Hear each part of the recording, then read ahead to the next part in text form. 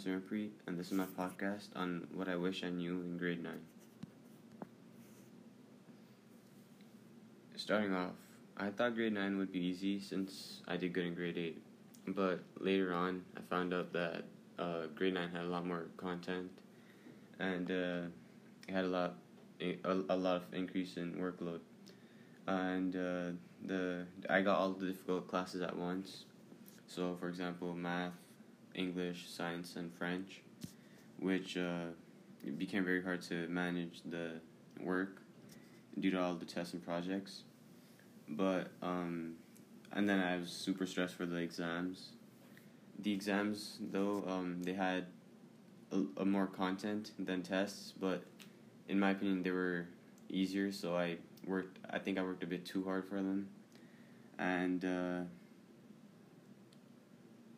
the tests in middle school, they covered less, but in my opinion, the tests are much harder, and they're more. You have to study more for them.